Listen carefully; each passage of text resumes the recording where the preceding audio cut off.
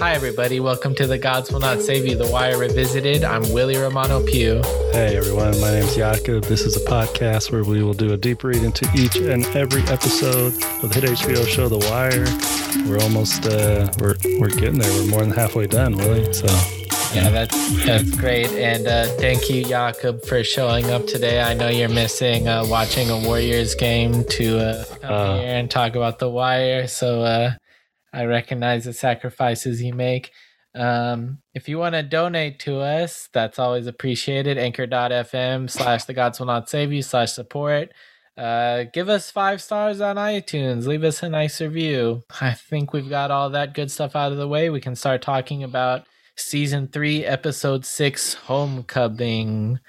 We got Rafael Alvarez returning as one of the writers. Good old Rafi A. Whoa, Rafi A. Is that what they call him? Is that what they call him all in the old third ward or first ward?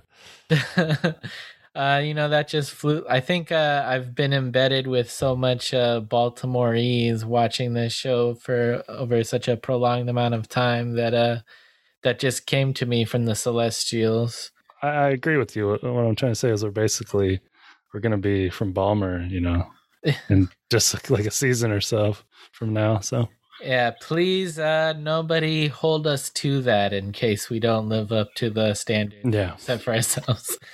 No, we never can. But I mean, we can believe. So right off the bat, in this really stunning cold opening for the episode. Yeah, it's a stunner. We get to see some of the more controversial aspects of Bunny's grand plan, where, when the idea of major reforms to the drug laws and drug legalization is enacted by Baltimore's finest or the cops, there's going to be some brutality involved that's not going to be like typical in what you think of reformations of city issues, so we get quite the scene of people, more mid-level dealers being told what's what and where to sell, and being hauled into the police wagon and getting sprayed en masse by pepper spray.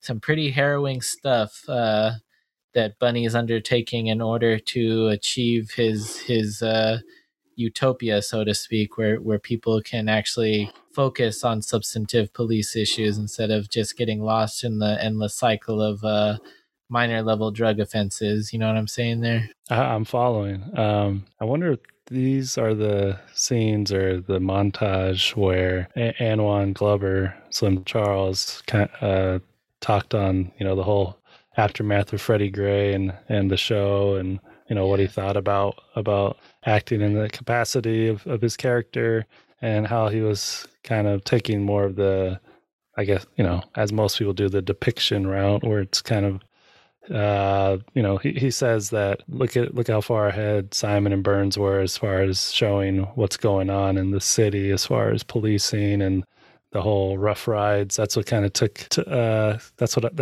I wanted to talk about here and get your opinion on, as far as the wagon that they're putting a lot of these boys in. And I mean, they might not demonstrate it there outright, but there's a lot going on once they get in the wagon. Anything can happen, and we see that on a few occasions. So I don't know. It doesn't seem like at the outset of the whole Hamsterdam plan, the cops are really into it.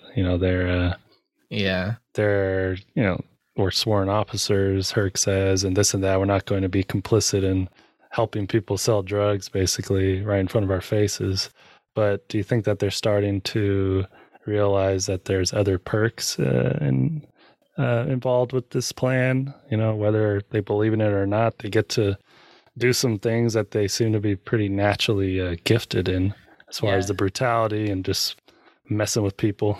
Yeah, that's what's I feel like a lot of the negative aspects of Bunny's master plan throughout this season could be, referenced in this opening scene where it shows the cops taking such glee in just like senseless torture of a lot of the mid-level drug dealers, and also the psychological torture of dropping them in the middle of like some woodsy county. I mean, you probably have more information on where No, exactly. I was going to save us the geo investigation, but maybe as a side project, based on what Santangelo tells him, there's a whole lot going on there with, him telling a bunch of black kids like, oh, there's the North Star. I don't know if there's greater symbolism there or metaphor. It's messed up all around, but they have to go south, it seems. So I'm assuming they got dropped off somewhere up in wherever, Harford County or Carroll County. Anyways, so one day I'm gonna figure that out. Yeah, it's just interesting. It's just kind of ironic because basically a huge part of their job is reliant upon them making these kids' lives a living hell. So when Bunny ostensibly comes up with a plan to let the two sides of the law kind of remain um, in a truce with each other, he still has to pitch it with an angle to people of lower ranks that allows them to be abusive, so they can feel like they're fulfilling their duty. So yeah, surprisingly though, well, one of the more brutal guys, Herc, he's more like he's almost taking a more Herc is attacking them, through the means of their property or messing with the man's ride. And what was it? What's the baby cakes? I was gonna ask, is that a nice? What is that? Is that a nice Denali there for you, Willie? You got heart. You got Wills. You got Willie. The only Denali I really remember from the show is the one that Marlo drives in the second episode of the third season. All right, I'll take your word. I'm sure you got the plates too. Willie's really good with license plates, as you demonstrated. But yeah, man, messing with the man's ride, Willie. I'll get their attention. I mean, imagine if someone came and tried to mess with your 2010 Honda Fit. Okay, I didn't want, since you're just, I mean, if someone came to mess with my 2017 Hyundai, I'd be livid. Oh, because I couldn't get around look where we live. But I guess what we're trying to say is our attachment to our cars is, well, I don't want to speak for you, but it's like a practical sense. Yeah, you illustrated that point clearly of what Herc is doing effectively to implement Bunny's strategy. Yeah, a little curveball. I mean, Carver's pepper spraying kids. Herc's just towing rides. He's not beating anyone, but whatever. I mean, they're all complicit. But on the flip side, though, there is I noticed one of the corners where they're throwing corner boys up against the wall. That then turns into a scene of harmony. Kids are playing. They're selling popsicles or something on the corner. Who knows? They have a little stand set up. It's just a nice morning in West Baltimore. West Baltimore, wink, wink. East Baltimore. Yeah. It's all on the west side, of course. By who knows, Vincent Street. One can only imagine. But anyways, things have changed. Only then, though, for Bunny to realize that the problem with the older resident who still lives there isn't just going away. Did he just think that she's going to just disappear? If he can't see her, then she can't see them? Or I don't understand. He knows she's been there. So what are your thoughts on this? It's an unfortunate side effect. Well, I mean, he only found out that there was somebody still living there after they had pretty much let things start operating, fully and functionally. So it's kind of like too little too late. He's trying to correct the issue now, but he soon realizes to his dismay that she's very attached to this home and won't leave easily, even though, he's already pulling some strings and has got her a nice property on Hartford. It's Hartford Road, right? Yeah, Hartford Road. There you go, man. Getting some geo going. I love it.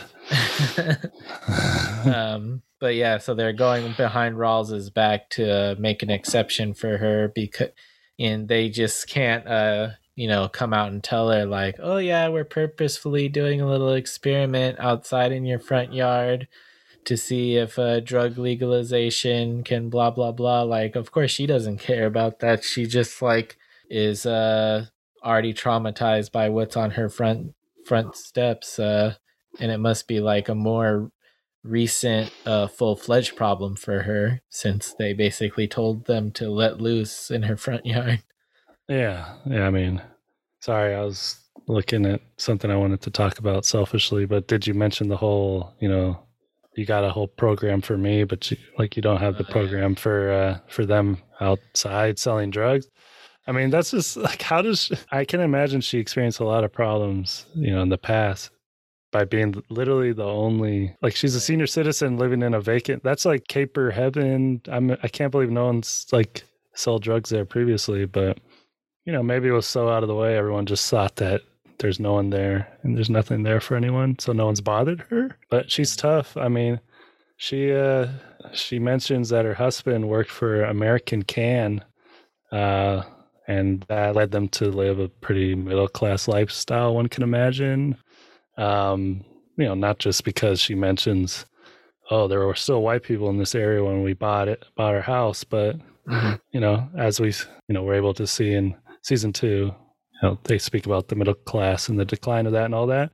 And maybe because we got, as Willie says, Rafi A back on the teleplay, we got some industry being brought up. Yeah. I don't know if this is interesting to you, but this is from baltimoreheritage.org, and it's just kind of giving some background on American Can, which is, like I said, her husband worked for Mr. Cooper over there. I don't know much about him personally. Yeah, it's like a manufacturing center, obviously, because Baltimore, aside from shipping and the railroad industry, manufacturing was a huge component. So like all the canning operations, and I don't know, I should know more here, but basically at its peak, the American Can Company employed as many as 800 local residents. So yeah, however, when the American Can merged with the National Can Company in the late 1980s, the factory was closed, all of the jobs were lost, and the property became vacant. In 1987, the city of Baltimore received a UDAG grant, $8.5 million of which was directed towards clearing the site and constructing a mixed-use commercial and residential development by Michael Swerdlow, including 2 high-rise residential towers.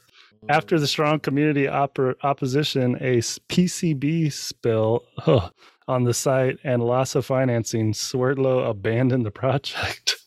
Oh my goodness. So it's another example of industry being toppled and then someone building condos. Oh no. This is, I had no idea it was going to go. And then in 1994, Safeway purchased the eastern half of the site and demolished the existing buildings and basically made way for a big old parking lot. Destroy the can company and put up a parking lot. Oh man, so another tale of the death of work in Baltimore. I feel bad for that, for her, of course. But Bunny tries to do right by her, even if that's the only home she's ever known, and attempts to, or does pretty much force her to sign off on that. Kind of playing the game with Bunny, trying to do the right thing. So I give them some props there, and they agree to not tell Rawls.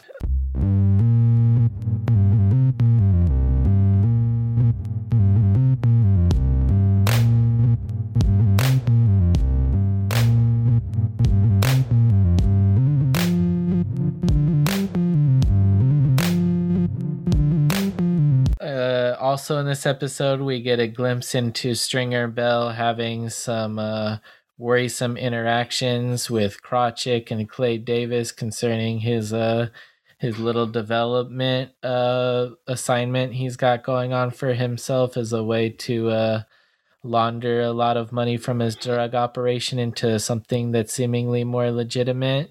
And like you stated so succinctly in these notes here, he's learning about construction the hard way. And I wrote, steel prices are going up. We got Raphael, you can't have an episode without bringing steel up. But I don't know, is the rising price of steel a legitimate thing that would prevent Stringer from fully realizing his development dreams? Sound off in the comments. Yeah, let us know what you know about the mid 2000s steel market, because I was trying to do some half baked research and I really got nothing. I'm terrible at the economic side of things, but all I would say is, it would be nice if there was a world class steel facility, steel plant nearby that could, just help them out if it hadn't already been shuttered or Yeah. ran into the ground by various corporations and bought by foreign competition at this time. Yeah, man, String, he gets referred to Clay pretty. I mean, it's pretty blatant. I mean, there's no code speak between Krawcheck and String. Someone who's so careful about the whole drugs thing. He just, I guess, because now it's legit money. Is that his deal, or he's just like pretty much out in the open about it? Even the bribes, maybe it seemed a little obvious. I think it's like a combination of him being like overconfident from acing his business classes at community college, like so, maybe like coming to the table with a lot of like highfalutin terms about economics and development and all that. But also, I think it's like maybe they're more comfortable with him and vice versa, because everybody just is aware of the fact that he's a man with a lot of money who wants to do big things with it. So it's a win-win situation for all of them. Legality be damned. Yeah, that's a good point. But what's up with Avon selling him? Is Avon selling him short here with the whole steel? And, he's just basically like, he doesn't know anything about that. You're the expert. I mean, I get that point, but like you said, I mean, String's he's a straight A student, or he's acing his econ classes. Did you expect more rebuttal from him, like a pushback? I think this is actually where Avon is kind of right in this whole situation.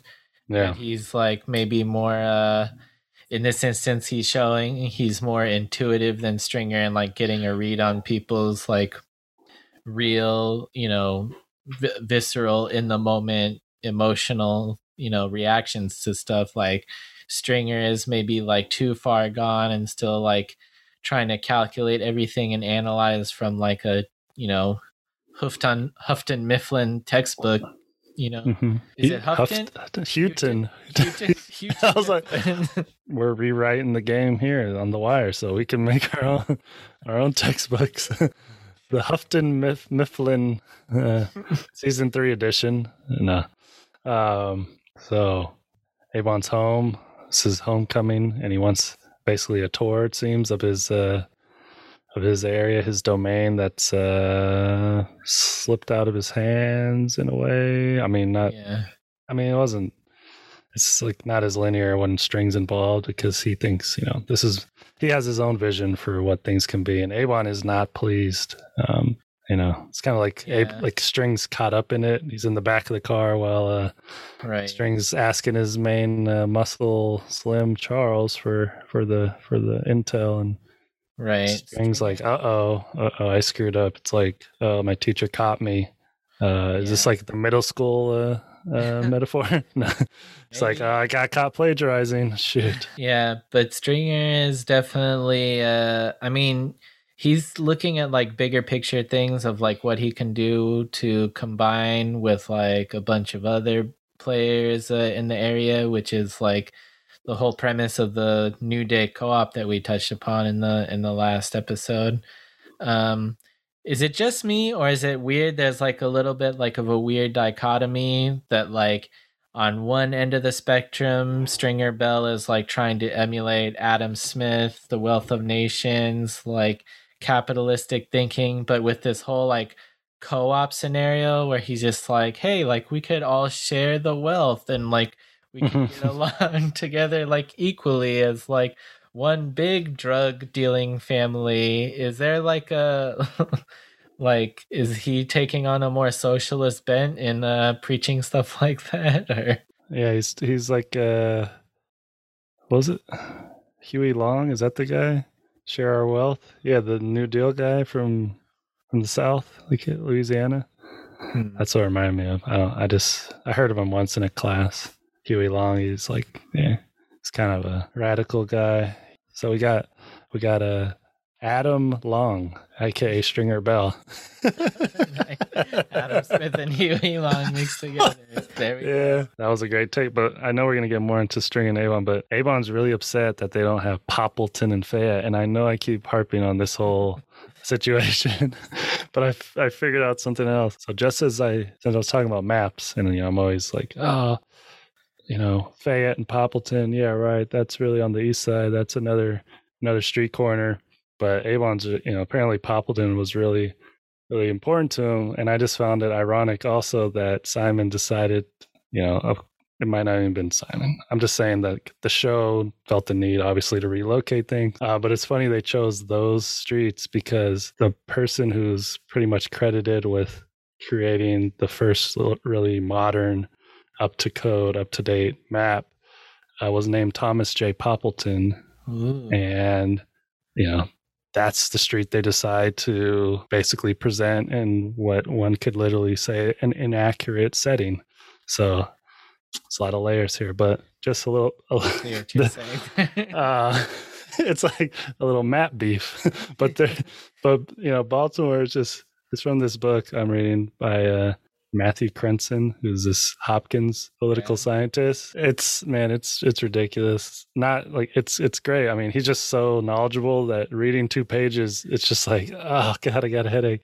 And someone's like, he's a very skilled political scientist and writer. And I'm like, I don't know, like, can he be a skilled like political science? Like, does that mesh? I mean, this is not a article about a political subject. He's a political scientist writing like a 600-page book about the political history of it's just, but anyways, 1812, that was the year of the war that it's like things got really crazy in Baltimore, and it was a mess before that. Right. It's a big story, but they're basically the map of the city at the time was so bad that people were always getting into personal beefs about like lot lines and disputes over their properties. Wow. So they're like, someone needs to make a map. So they're like, we need people. So they got different people to present whatever their bid to become the the map maker of Baltimore, or whatever you want to call it, the surveyor. And it came down to Poppleton, who's from Britain, and this guy named Jehu Boudin or something. I don't know if I'm pronouncing it right, but they were going up. Poppleton and this Boudin character were going at it, and then they chose Poppleton because he came up with a prettier map, basically, like used watercolors when Boudin was like, "Here's my map." So I don't know if it was just like sketch, but anyways, Poppleton's first big task as the new surveyor map maker was basically settling a beef between ex-mayor James Calhoun, which I think is a street they named after him. Calhoun and Riggs, I think, is where Kima and McNulty wanted to survey Marlo and spy on him and stuff, but it's brought up a bunch. It's like runs through West Baltimore. So, and then James Carey, another street that's named after him, I think, and runs through Baltimore. They were beefing over like a plot of land, and then when Poppleton came to survey it, I guess he missed the mark. Like they're like a decade before, someone put a stake in the exact point he was supposed to find, and then his compass wasn't right. And then he's like, "It's because the instruments are bad. You don't allow me to use my European methods, and you in Baltimore are crazy." And then he got in this huge beef with the like city commission, and then they wanted to institute all these rules where they could step in. And then basically, there was more bickering. They're like, "You can't be our map maker now." He's like, "Well, I just wanted to make a general map of the city, not settle personal disputes between people over whose lot lines are where." And then basically, since they thought he was incompetent, they're like, "Hey, here's like a separate plot of land. And basically you can use it as like almost like a pilot or like a test run to then show us of your expertise." So I guess he did a good job, some people thought, but then the commission still voted like to drop him. And then they went back to Boudin. But I don't know really what happened, because in 1822 Poppleton came back and then finally made the official map for Baltimore. So I guess the commission got it together, and the city finally figured out like, okay, we need Poppleton.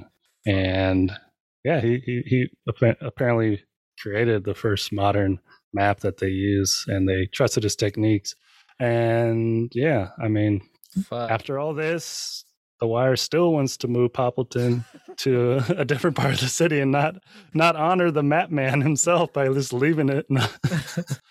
and then Poppleton and Boudin actually work together later on, like for this huge canal, because I guess Baltimore got obsessed with canals at one point, and they're like canal, and just drained all their money into like some ridiculous, crazy canals. But I don't know, man. Baltimore's crazy, and let's just say when people go on their tirades about, oh, it's a whatever, it's a dump. Look at this and that. I mean, it was called Mobtown for a reason, and it's been wild for a long time. So, but yeah, that's a little map beef there. Yeah, that's gonna be the next great HBO miniseries. I feel the 1812 Matt beef between Poppleton and Boudin.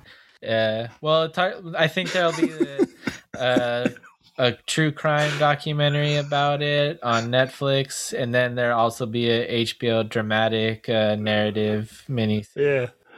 Yeah. Oh yeah. But thanks for letting me share. That was great about Poppleton and my map beefs. I'm gonna go full Norris Davis, but about the map. And I just wanted to give a little shout out after the whole map beef. Eric Bannett, location scout, give him his credit. Yeah, good stuff. But anyways, well, that's who you have a beef with, is what you're saying. No. I mean, he's got a cool job, and I know that I've ruined any chances at like future employment in any like film industry or creative, medium, especially involving The Wire. After all my ranting and raving, so I don't know. Kind of at the conversation about the corners, right? String and Avon have a pretty memorable back and forth. Basically, String's talking about nothing's free in this game. Ain't shit free as far as the corners, and some capital is going to have to be spent. They also mention as far as rounding up all the A1 muscle, as far as Black Donnie and Eggy. Yeah, you can't have an Avon blit without a few cracked eggy mules, right? That's pretty funny, man. So many names that Avon's bringing up. But then he says, round up the best and brightest. And who's their best and brightest? Like, what is going on with this? And Country. Poor Country, man. Like, I reached a new level of Wire fandom when I can have like an emotion over Country getting killed, because in the past it's like, oh, it's just another muscle, or whatever, just an ancillary piece. But this is Country we're talking about, man. Like, you brought up some great details. He's always listening to old school music, or it's like they seem a little bait. Like, I don't want to diminish him after just saying it was sad to lose him, but he was like, wait, so what should we do? Should we do this? But he was actually trying to play it cool. They get baited into leaving early to try to shoot or like do the drive-by or whatnot. They have to dump the guns and whatnot. Yeah, it's a whole mess. Just follow Cuddy's plan. I mean, come on. Yeah, just follow Cuddy's plan. But to what you were saying earlier about like how you used to watch this show and like upon Country's death, you're kind of like, oh, it's just, another person. I feel like that's like in part of like the style or the intention of the show sometimes, if that makes any sense, because in shooting things in such a like dispassionate and like offhanded like documentary way, it's almost just like, well, this is life and we're moving through it, which also kind of makes the whole like thing surrounding Cuddy and Slim's like second attempt to get even with them, and when they corner the 14-year-old asthmatic and Fruit in that little violent standoff there, like we are like the audience still, like the audience knows like what we see, and that Slim Charles like killed a little kid, like he shot that 14-year-old asthmatic kid to death. But in the very next scene, when like Avon is like kind of chewing them out, we see like Slim stand up for Cuddy and be like, oh, sorry, it was my fault, like I opened too early and like I ruined Cuddy's opportunity for it all. It's like, wow, man, like he did like kill a little kid, but at the same time he's like being nice and like, going to bat for his coworker there. So it's just like a lot of complicated emotions watching something that's so raw like this. Yeah, and Slim, he's just Isn't he one of the more his character? When I've heard offhand people say like, oh, if I had to be anyone from the Barksdales, if they forced me to be a gangster, or maybe they're just choosing on their own volition. Who do I want to be in The Wire? Like that weird cosplay thing people might do. Like, yeah, Slim Charles, man, he's always a stand-up guy. He never but they never mentioned, oh yeah, he shoots a 14-year-old asthmatic kid. But I mean, that's just their mentality. They're in a war, and if you're out in the corner, I mean, we've seen this, this kid. Not that he deserves anything, of course, but he was, he was active in beating Bodie and the Barksdales, or being put in his crew after Bodie took off in episode previous. And he also was rude to Bubbles when they were short on the desired. Oh, there you go. Drugs. But all great points. I just wanted to add something about this shooting here and how it ties in. So this shooting with Slim Charles, Cuddy, and Fruit, I think it ties into a lot, potentially, or I think directly to instances like the war on the Downers. So as we know, Donnie, he definitely went through a lot when he was in jail for the murder he committed.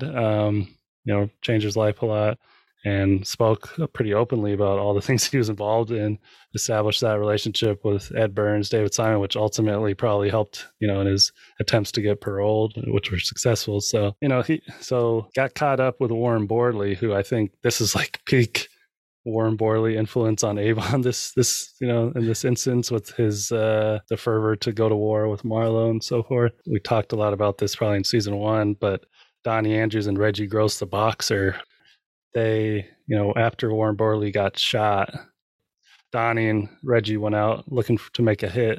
And when they were out around Gold Street, which was one of the, like, a really hot corner open air drug market back in the 80s when this took place, 86, I believe.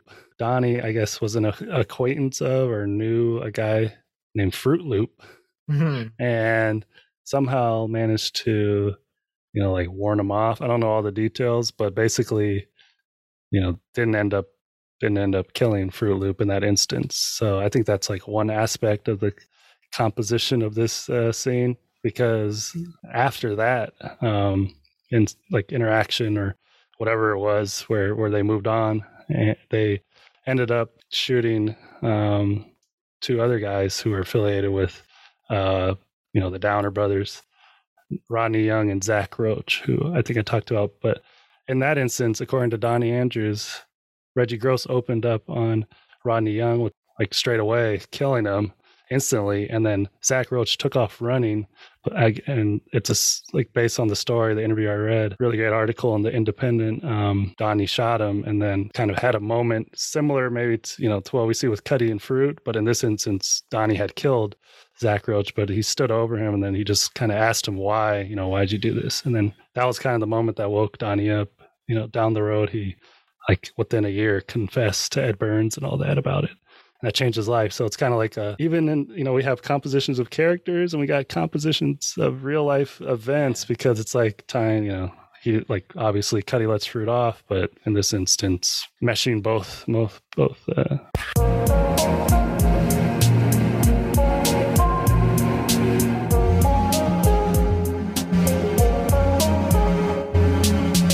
Got to regain my composure because we still got at least 3 storylines to get through here. Well, we know that Donette is starting to catch on to McNulty's little probe. Yeah.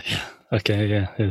His inquiries into D'Angelo's demise. Yeah, Brianna's wheels are turning. Mama wondering about D'Angelo, her son. Not, it's more poignant because after all the messed up things she's done, she's now, feeling her she has and looking for answers, because, even though things didn't go according to plan, it's not something she thought she could just compartmentalize, after all.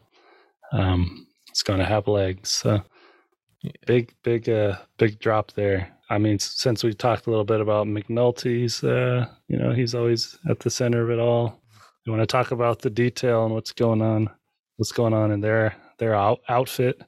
Yeah, him and Lieutenant Daniels are once again butting heads over like what the real police work is.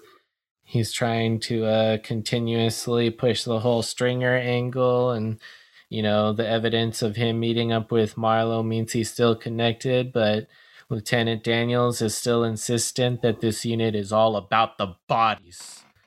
So Jeez. Man, your Daniels impersonations, they're varied and they are sneaky, man. It's like a sneaky left hook that just comes out of nowhere. You don't know if you're going to the temple, and then you go down to the liver, and then next time you go up, it's fake to the liver, catch me on the temple. It's like, oh man, it's that delivery. But yeah, they Kentel's been quiet. The irony of all that is, bodies do start dropping, right? And that kind of seems to be the crux of the new conflict, because they're lamenting Kima and McNulty on their journey together. As you mentioned, this last episode, Kima showing shades of Jimmy in certain aspects. And they're spending time together, talking about policing and love and all sorts of weird stuff. But yeah, I mean, Kima feels like, their job doesn't matter. So now they got something else to look after, because they were dead wrong, even though Kima did make a good pull and, put String and Marlo together. Exactly. They aren't actually in business, which is what, trusty Bubbles. I mean, where would they be without Bubbles? Nowhere, right? I know, man, right? It's more messed up. But they're still playing that fucked up game of like, they can see he's like distressed and like strung out, and they're more they're more reliant on his information than his well-being. Like, it's so obvious this time watching it around, like the problematic relationship they have with him. Bubbles, it's not easy. It's the hardest job, right? For many ways. But Daniels, like you said, I don't know. Maybe you can't do. You wouldn't do it now to me, because I'm expecting it maybe, but I'm just waiting for down the road. What is my rank, Jakob? What is my rank? What is my rank, Yaki? Daniels, man, he's got a lot going on this episode. And this kind of, it's all culminates in him getting blindsided by the top brass of the police department. What do you think about that? Jimmy crossing yet another supervisor. It seems like Bunny's already had experience with that. Right. So, I mean, it's just, is there anything much? Bunny himself said that like McNulty had so many complaints against him when they worked together.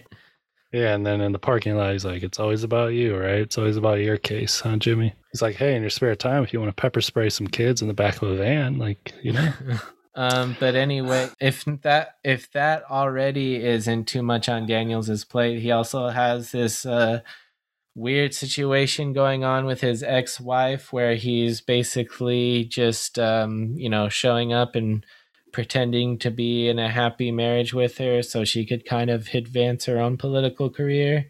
And it's like a kind of like, I don't know, it reveals a sicker part of their relationship, or that wasn't maybe too apparent before, that he feels like he has to like pay his dues to her for all that she had done for him and like advancing his legal career, before he realized he couldn't be what she wanted him to be.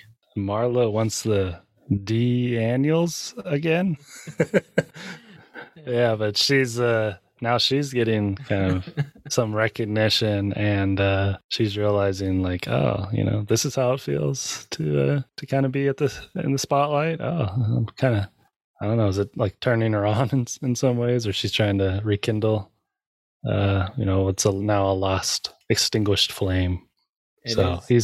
It's complicated, man. But I mean, and she's further confusing the situation that's going on with Ronnie at this time, which is like a blossoming, but also like functional, healthy romance between the two of them. So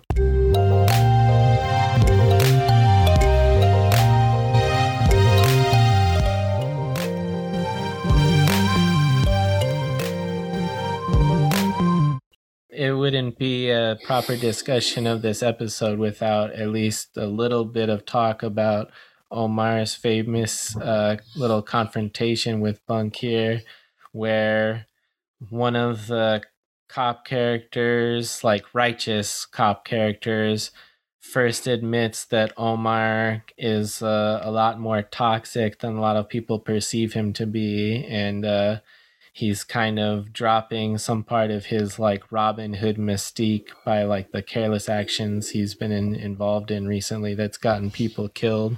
This is probably another favorite of the conservative fan base of The Wire, right? It's like, oh, this is what mainstream media won't discuss, man. Black on black crime, yeah.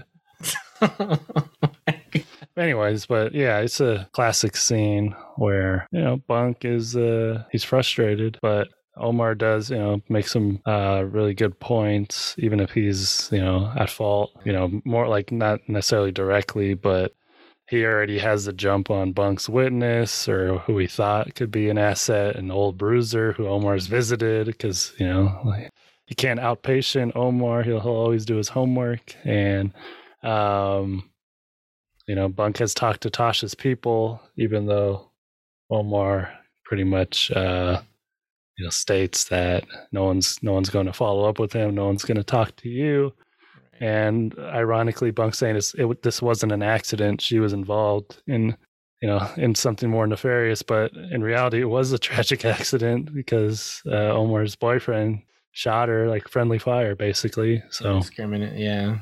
If you're a fallen soldier, in the battlefield, like in the army, you get a statue if you get friendly fired. Just speaking to the unfortunate situation, I don't agree with what I just said about the whole conservative base loving this scene, of course. I mean, because violence is happening. It's a predominantly black city, and black people are dying, and Bunk's upset. And even though he's not talking about race, it's like obviously he and Omar share somewhat. They have some common ground. They went to the same school and whatnot, even though they've diverged. There's just like a great dichotomy of these two characters' lives and intersecting at this moment where Omar saying, oh, she wasn't a taxpayer, so you don't think she's a victim. And then Bunk kind of switches his earlier stance, right? Even though he's learned that she was in the game. What Landsman said about it being a zip code that didn't matter, like I'd imagine in that situation, it had to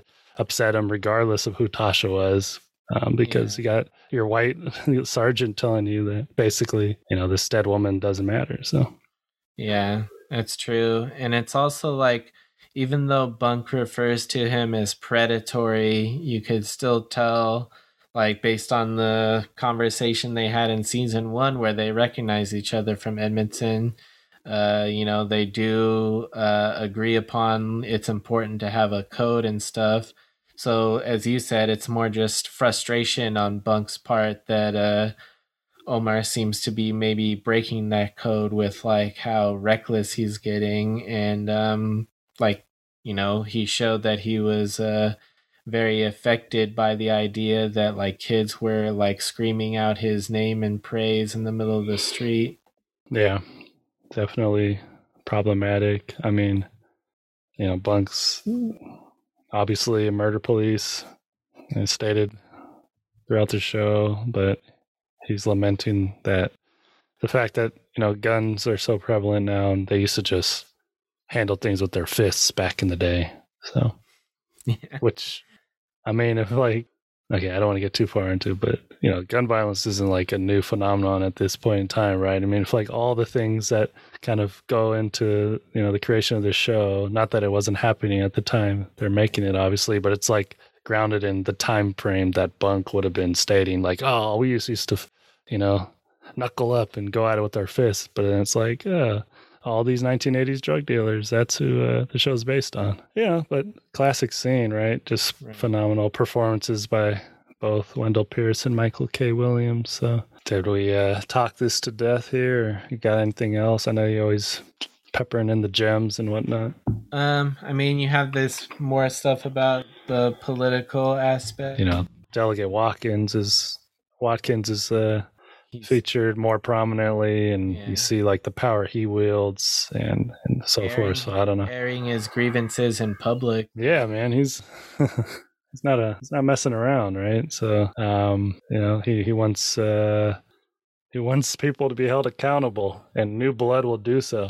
Boom, this takes us right in, Willie, where I was going to talk about something in the news recently with politics. There's some stuff going on in Baltimore where Marilyn Mosby, the state's attorney, just made that huge announcement, Holy Hamsterdam, about basically the war on drugs ending in Baltimore. She already stopped it, I guess, during prior to the pandemic or during the pandemic, the drug arrests and petty crimes like the whole humbles and all that stuff that people used to get hauled away on.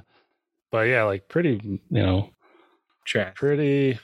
drastic measures as far as possession charges, sex work, all these things. They're saying violent crimes dropping in the city by 20%, which I don't know. I mean, what do you think? Is there any juking going on there? Or? Yeah, man. After just basically like treating this show here like the Constitution, like I always, I just like watch it and like take it as like the word of God, basically. It's hard for me to look at any statistics the same after seeing all the internal strife that goes into creating them displayed so brilliantly on this show. Yeah, I mean, and I think that's any statistics.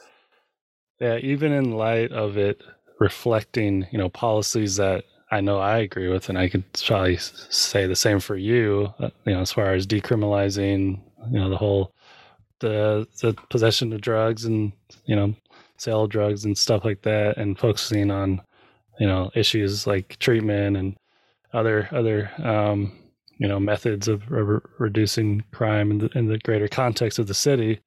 We're still not like, oh, look at this 20% drop in crime. It's related to this, these measures, these really progressive measures. But it's like, nah, still not buying into it. But keep doing it. Like more progressive stuff is good. But my whole point was, do you think she's doing that because her and her husband, they're the power couple in Baltimore. He's the city council president, Nick Mosby. And they're both under investigation, having all their financial records subpoenaed. They had a tax lien on a house that now they're auctioning or something like that. And, their affiliations in the church, pastors are getting involved, or deacons, and their nonprofits, and they're, dating back all their financial records, like dating back half decade or so or more, are getting looked into. So I don't know if if that holds any weight, because she announced these measures, surrounding drugs well before the pandemic, or like during the pandemic, before this investigation took off. But now she's just doubling down. So is that it's a good thing again? But it's like, I'm questioning. They're distancing that. They're trying to distance themselves from scandal by doing popular policy.